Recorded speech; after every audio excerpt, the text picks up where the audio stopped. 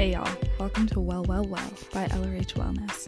I'm your host, Lexi, and this is where we dive deep into all things health and wellness. Here we get into the wellness weeds, call out health inequities, and work to living a more well life, all centering Black perspectives.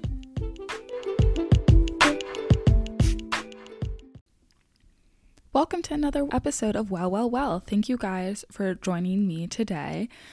I am recording this bright and early, as I normally do, I'm not going to lie, but I'm just excited to have today's conversation because we are talking about protecting our joy. And originally I was going to title this the negative of that statement, so joy suckers was originally what I was going to title it, but I wanted to take a more positive light on it because why not be joyful? And why not take an approach to protecting that joy? So I mentioned joy suckers, and I don't know if people really talk about it like that, but that's what I call them. You might be like, girl, what is that? Who are those people? And you have probably heard of like energy vampires or like people who just drain your emotional energy constantly. Mind Body Green includes like different names for them. So they talk about like the blamer, the guilt tripper, jealous bees, and insecure ones. And pretty much the fact of the matter is that people can drain your energy in a lot of different ways, your emotional energy in particular, in a lot of different ways. But we're going to be talking about people who specifically always, they're the Debbie Downers. They hate fun. They hate when you are up. They hate when you feel any sort of joy. And we're particularly going to talk about how it goes beyond pessimism, because people can be pessimists but not project that. People can think, the negative side of things, the glass is half empty, and not project that onto people. We're talking about people who project it onto you and really drain your joy. And so, as Black people, and if you're not Black, maybe this will be some news for you, people don't like seeing joyful Black people. They don't like seeing us gather in parks celebrating somebody. They don't like seeing us enjoy a swimming pool. And if you know what I'm talking about, you can recall instances in news where, those simple acts were vilified and led to police brutality virtually. But people don't like seeing Black people happy. And I remember the whole hashtag Black Boy Joy or stuff like that, where it tries to highlight the joy in which Black people feel for just living and thriving and celebrate that joy. But when you deal with joy suckers or people who are draining your joy, whether it's on a one-on-one basis or it's just kind of large scale, I'll give an example. Black Panther. When it came out, a lot of Black people were elated. It was a great movie. It had a lot of representation. Obviously, it was like an all-Black cast, but there were many people who were trying to take away that accomplishment from Black people and trying to minimize it. And even within the Black community, there were people who were minimizing it and making it seem not important or take away the excitement that some felt. Now, I am all for continuing to do the work, continuing to point out that we shouldn't be complacent. But sometimes there is room for joy. And it can be really hard to be around people who are constantly taking that joy away from you. And ultimately, it can be really toxic. And I hesitate using that word toxic because, in TikTok psychology and pop psychology, the word toxic is thrown around so casually, and it also has this quality where it seems like it's unredeemable. A toxic person can't be redeemed. And I don't agree with any of those things. But I will say, when people are constantly stealing your joy and constantly taking your joyful moments and putting them down or always trying to suck the fun out of everything, it can be a toxic presence because it can just drain you. It can just leave you at such a low and really take your emotions from one extreme to another. You might be like, why are people like this? Like, why would you always want to be the Debbie Downer? And some people, it's intentional, right? Some people, those behaviors are intentional. They don't like to see other people thriving. They don't like to see other people's joy. But a lot of it comes from unhealthy attachment styles, disempowerment, and it can be unintentional. And so I think what's important to recognize, and I talked about this when I was saying like toxic as a buzzword, people who are taking the joy away from situations, people who are energy vampires even, a lot of the time might not realize it. And it comes from their own traumas, their own histories, their own ways in which they are disempowered. And those small things can make them feel empowered. So I'll give an example. Let's say you have a friend who, no matter what you accomplish, they always are like, yeah, but, or, well, I did. You know what I'm talking about? You know those type of people? I mean, I know some of those types of people.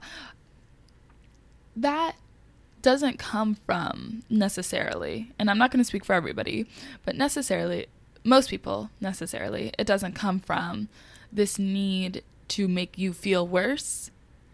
It's to reassure them that they are still doing okay, that you aren't competition, or that if you are a competition, that they are on pace with it.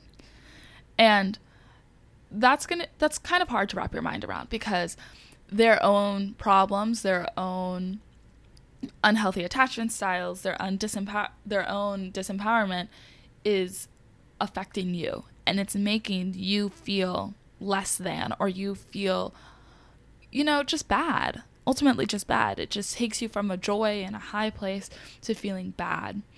And one thing is that when you're on an individual basis, and I'll talk about some tips of how you can deal with these people and how you can remove yourself from these situations.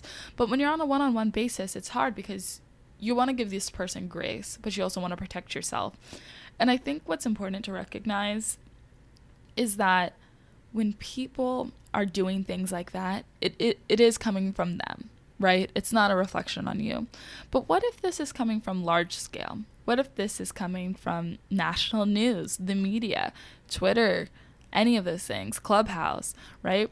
What if people are stealing your joy at such a large scale, you don't even know who to turn to? It's like wherever you turn, somebody is hating on your joy. That's exhausting. That is exhausting. And I mean, let's talk about the health of this, right? Feeling joy, feeling serotonin, it's really good. You want that positive feedback loop for your brain. You do something or you see something, it brings you joy, it makes you feel happy, you're with loved one and you're compassionate. You get all these positive feel-good hormones that course through your body and reinforce those activities, reinforce those experiences, right? But so what happens if you are doing something? So I'm going to use the example of that white woman. I can't even remember because there's been so many, but that white woman calling the police on the black people having a barbecue. You're used to enjoying barbecues. This is your family. This is your cookout. You're having a great time. And so positive, positive, positive. It's always been positive. And then the negative happens. You have a abrupt interruption in that. And the negative is, in this scenario, the police coming, because this white woman called the police, and your negative associations with the police, your history, the history of this country, all interfere with that, right? So you're having this positive feedback loop, and then all of a sudden it's ended and it's negative, and that can be scarring, that can be triggering and ultimately traumatizing in some extreme cases. And so when you're constantly exposed to people having such visceral reactions to Black joy, you can think of, some of the vacation pictures. I remember on Twitter there was these, I want to say 6 Black women who were all lawyers and doctors, and it was them on a boat looking good in their swimsuits, and people were just really evil to them. They said something in the comments like, guess who's a lawyer, guess who's a doctor, and people were just real nasty. And seeing other people defend, and mainly it was really nasty men, defend these men to be like, yeah, they're right, who have they even passed their board or their bar, whatever. It was absurd. And as a Black woman seeing that, it was so infuriating. It could ultimately lead to people not posting their pictures, not expressing their joy, because they don't want to have to deal with that backlash, right? So that's when you think of something on a larger scale, you see a viral tweet, or you it wasn't directly pointed at you, but it's just a pattern you notice. And so that can lead to you dampening your joy and your joy response to things. And we don't want that. We don't want that. We don't want that for a lot of reasons. Feeling joy is good for our bodies, good for our mind, it's good for our psyche. But also, for Black people, there are so many ways in which our joy is limited. And by limited, I mean by the forces of others. There's a lot of joy in Blackness. There's incredible experiences that I can't even begin to verbalize. But when you constantly have people pushing down your joy, stifling your joy, your fun, and making you feel like you don't deserve it, well, that's exhausting. And that can have such negative effects on our psyche. And so you might be listening and are like, yeah, girl, I know that. I feel it. So what? Let's talk about how you identify people who are sucking your joy. Because it's kind of easy to recognize like the haters on the web. It's easy to see like who's a hater on a large scale. You're kind of like, okay, you can't let these people live. But people in your life are a lot trickier. And that's because a lot of times it will come under the guise of support or really caring for you. And that's how it gets complicated. So you might walk away from somebody who's stealing your joy, feeling sad when you came up to them excited. That's just a basic one. You came up to them super excited, you were feeling real good, and you walk away just feeling bad, feeling sad. And it's not like they gave you bad news or something, right? Like, it's not like something like that. But it's like you constantly go to them with good vibes and like good energy. But every time you walk away saying, I don't feel that nice anymore. And you can't place why. Normally you can't place why. And that's kind of manipulation. That is manipulation. Manipulation has such a harsh context because a lot of people think that people are purposefully manipulative, and somebody who's stealing your joy may or may not be. So it's important to recognize they might not even know what they're doing as well. So you might kind of feel silly or foolish, like you go up to them with this and they really trivialize it, they minimize it. So you might feel very successful. Let's say you finish something and you're like, oh, I accomplished this task, I'm feeling great. And you might walk away, you might tell them and then walk away and be like, wow, that was actually so stupid. Like, why would I bring that to anybody? This is actually so small. Like, huh? That's another thing you might experience. And generally, you just might feel drained. You might have a conversation with this person and walk away feeling like emotionally exhausted. Like you could take a nap, or like you just want to kind of veg out because talking to them drains you so much. And that's because you're going on a range of emotions, because you're experiencing this high, you come to them, they're bringing you down, you're confused, you have to deal with all of these different aspects as you go through this conversation. Additionally, you might feel like they're always one-upping you. So these are people who are like, you come and you say, oh my gosh, I got a promotion at my job. And they're like, oh, I just got 2 promotions and I'm only a week in. So what? Right? You know those people? And that's an extreme example. But those are the people who, no matter how excited you are about an accomplishment or what you do, they're always there to tell you they've done better or they know somebody who's done better.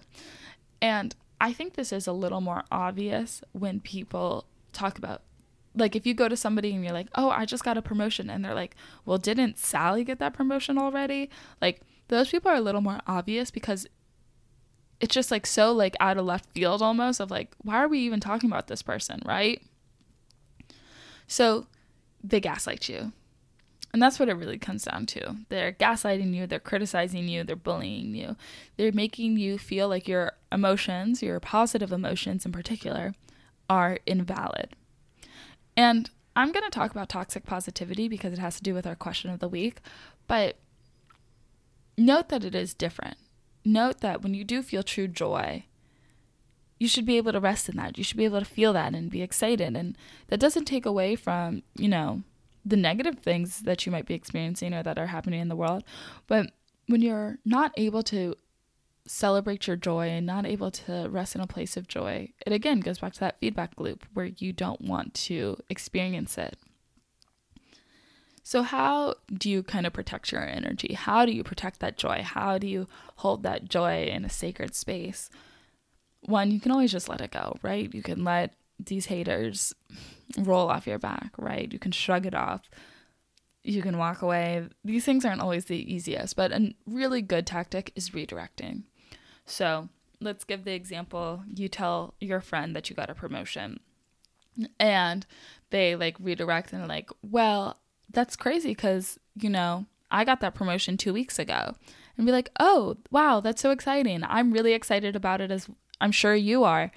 How did you deal with the transition? Kind of turn it back onto them. Be like, yeah, and I'm really excited and I would love for you to share in this excitement with me. So reframe it to bring it back to you. Bring it back to your joy. Bring it back to the things that uplift you. So you can always do some mindfulness activities when you're talking to these people. Sometimes the redirecting is not going to work. Sometimes people just don't want to have it. They just want to crush your joy and they're just going to keep going at you and you can't walk away. That's the big thing. If you can't walk away, mindfulness activities, envisioning your own positive joy, feeling that light, that good orb of light we talked about when we talked about meditation, radiate through you and really feel the positive emotions. You can even do maybe a mini kindness and mindfulness meditation and just envision something that brings you just purely warm feelings of joy and happiness. Additionally, and this is kind of like my last one, you can just adjust your expectations. Some people you'll have to recognize you can't go to for joyous things. I know who those people are in my life. And I don't bring them good news because I know they're going to make me feel worse. And it admittedly isn't the nicest to have to do that, right? You want to be able to share your joy with everybody in your life, but sometimes you just can't. And being able to recognize that and hold in that power of like, you know what? You're not the person for this. You're not the person I go to with these things because you don't value them. You don't appreciate them. That's going to be huge for you because you're going to be able to say like, I'm not going to even put myself in a situation where you can shit on that. And then when you get to the point where they're like, why don't you share this good news with me? That's when you can really address it. And that brings me to talking about confrontation. And to what ends do you want this confrontation to really bring you? So the key is you want a confrontation to be productive, right? You want to speak from the I perspective. You don't want to just shit on these people. Even if they're making you feel really bad, this isn't like a you go low, I go high type of thing. It's you don't know where this person is coming from. They might not even recognize that they're having this behavior. And you don't want to put them on a defensive because you want to get your point across, and you want to get your point across with eloquence, with grace, and really showing that your feelings are valid and that your boundaries are true. So you want to have a productive conversation, and that's going to be speaking from that I perspective and knowing what you want out of the conversation before you even go into it. So if it's like a great example, moms. So you might feel like your mom, every time you bring her some good news, she refers to a cousin who's doing better, or she's like, but what are you going to do next, right? Your expectation you might really want to still bring your mom joyful news, right? So the confrontation, your goal might be for her to recognize that you want her to sit in that joy with you. You just want her to say, wow, great job, acknowledge it, and just kind of be with that. You don't want to think of next steps. You don't want to compare it. That's what you want. So knowing what that is. And then when you talk, you speak from the I perspective. So we're going to I messages from like kindergarten, elementary school. I feel blank when blank happens, right? Simply say, I really feel upset when I bring you joyful news and you talk about Cousin Will instead. Or when I bring you, so you want to always talk from the I perspective, not you do this, I feel this, right? That's the change in language because you don't want to be accusatory. You don't want to put them on the defensive. You want to speak from what you're perceiving. And if they want to argue with your perception, some people are like that. And that's a whole different conversation. But if they want to argue with your perception, you have to know when the time is to quit. Because some people, they don't want to hear it. Some people don't care, don't perceive their own errors in situations, and it's not going to be productive. So you also have to know when your kind of tap out point is for a conversation. You have to know when you get to the point where you're like, I'm not going to argue this with you, or I don't have it within me to even try to make you understand what I'm trying to explain, because this is just ridiculous, right? So you have to know when your tap out point is. And with that, you also have to set boundaries. It is so clear and evident when you have a conversation and you don't kind of end with like, okay, this is my boundary. This is where my point of respect is. It's so obvious that they're going to just walk over you again because you haven't made it evident. People are able to say, oh, that was just a one-off. They were just like on their period. They were just in a mood, right? Something ridiculous like that. But then they don't follow up with those boundaries because you didn't make it clear what it is. And that sounds very much like I'm blaming you guys, or I'm saying it's your fault, but not true at all. I'm just saying that's how people are going to perceive it. And then so the last part is you can always cut people out. I am a strong believer that there are people who should not be in your life, even if society patterns deem them important in your nuclear family or otherwise. So, for example, parents who continuously shit on your joy, who continuously make you miserable, if you're grown, you can cut them out, and that's okay. You have to get to a point where you are confident enough and you recognize what you will and won't stand for. And at that point is when you can really determine who is in your life, who adds value to your life in beautiful and precious ways, right? So cut them off if you need to. You might be listening to this and be like, damn, a joy sucker, a Debbie Downer, she describing me. Now, what am I going to do? That's what you might be saying to yourself right now. And if that is you, congratulations. You did the first step. You recognize these tendencies you have. You recognize that you have some problems with how you address other people, how you celebrate other people.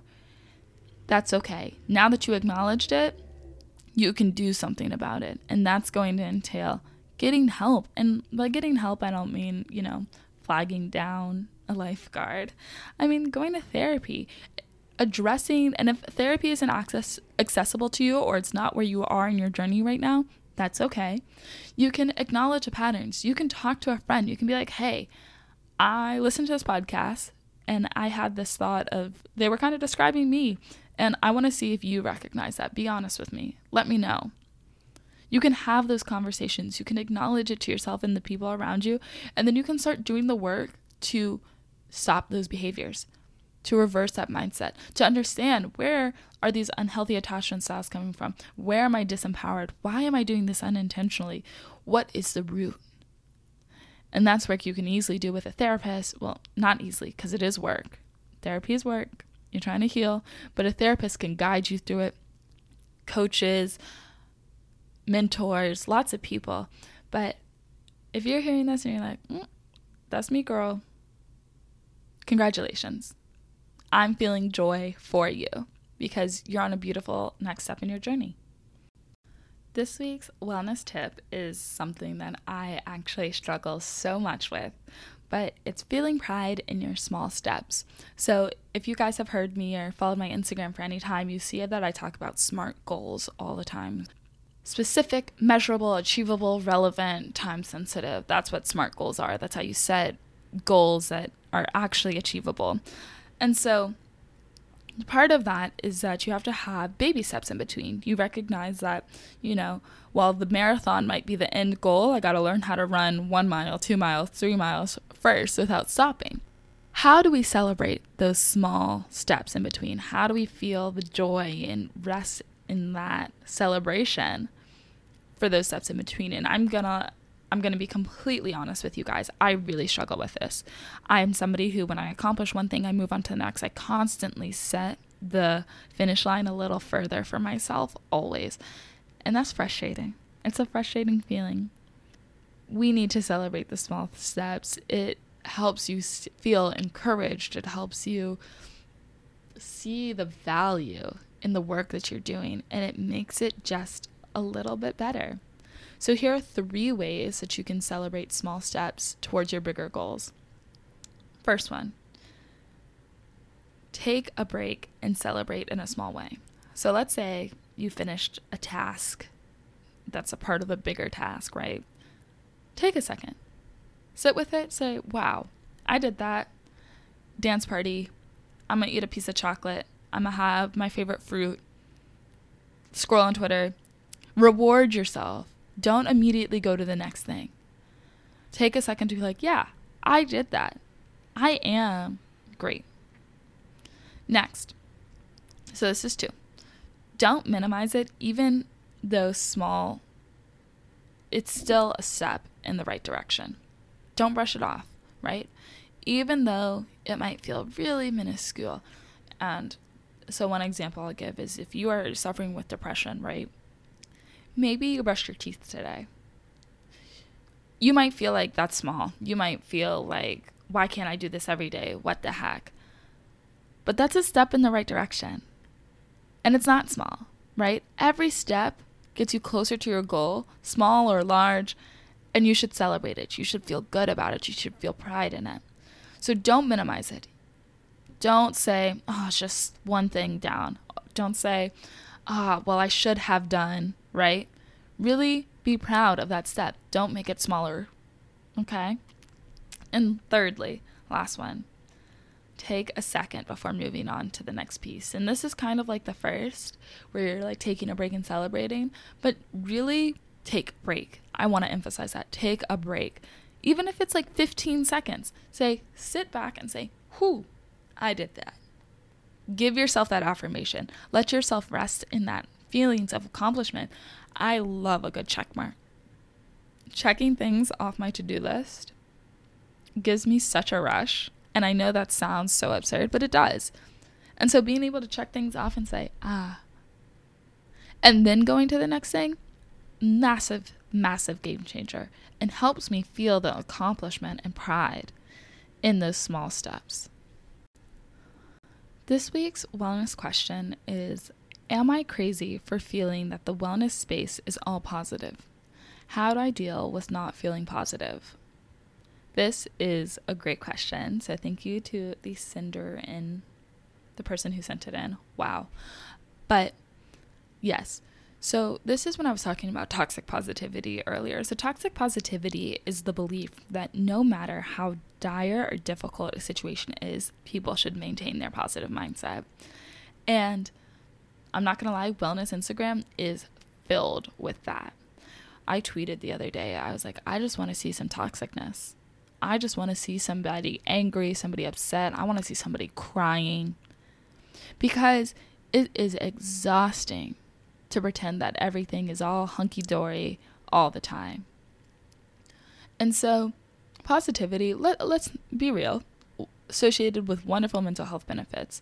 And I just talked about how you don't want to be around people who are stealing your positivity, who are stealing your joy. So I don't think that's what I'm doing now. But life also isn't always perfect. There are ups and downs. And toxic positivity genuinely ignores that life is this roller coaster. It ignores the struggles that people face and minimizes their experiences. I kind of equate it to the I don't see color. You can be purple, blue, black, whatever. I don't care, right? When people say things like that, they're almost not acknowledging your unique experiences as a black person or your unique privileges as a white person, right?